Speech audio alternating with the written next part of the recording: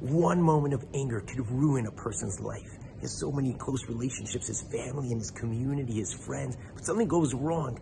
So he starts getting upset and screaming, hitting. What happens to that person? His children, his wife are scared to talk to him. His coworkers don't want to work with him. This happens in this week's Torah portion as well.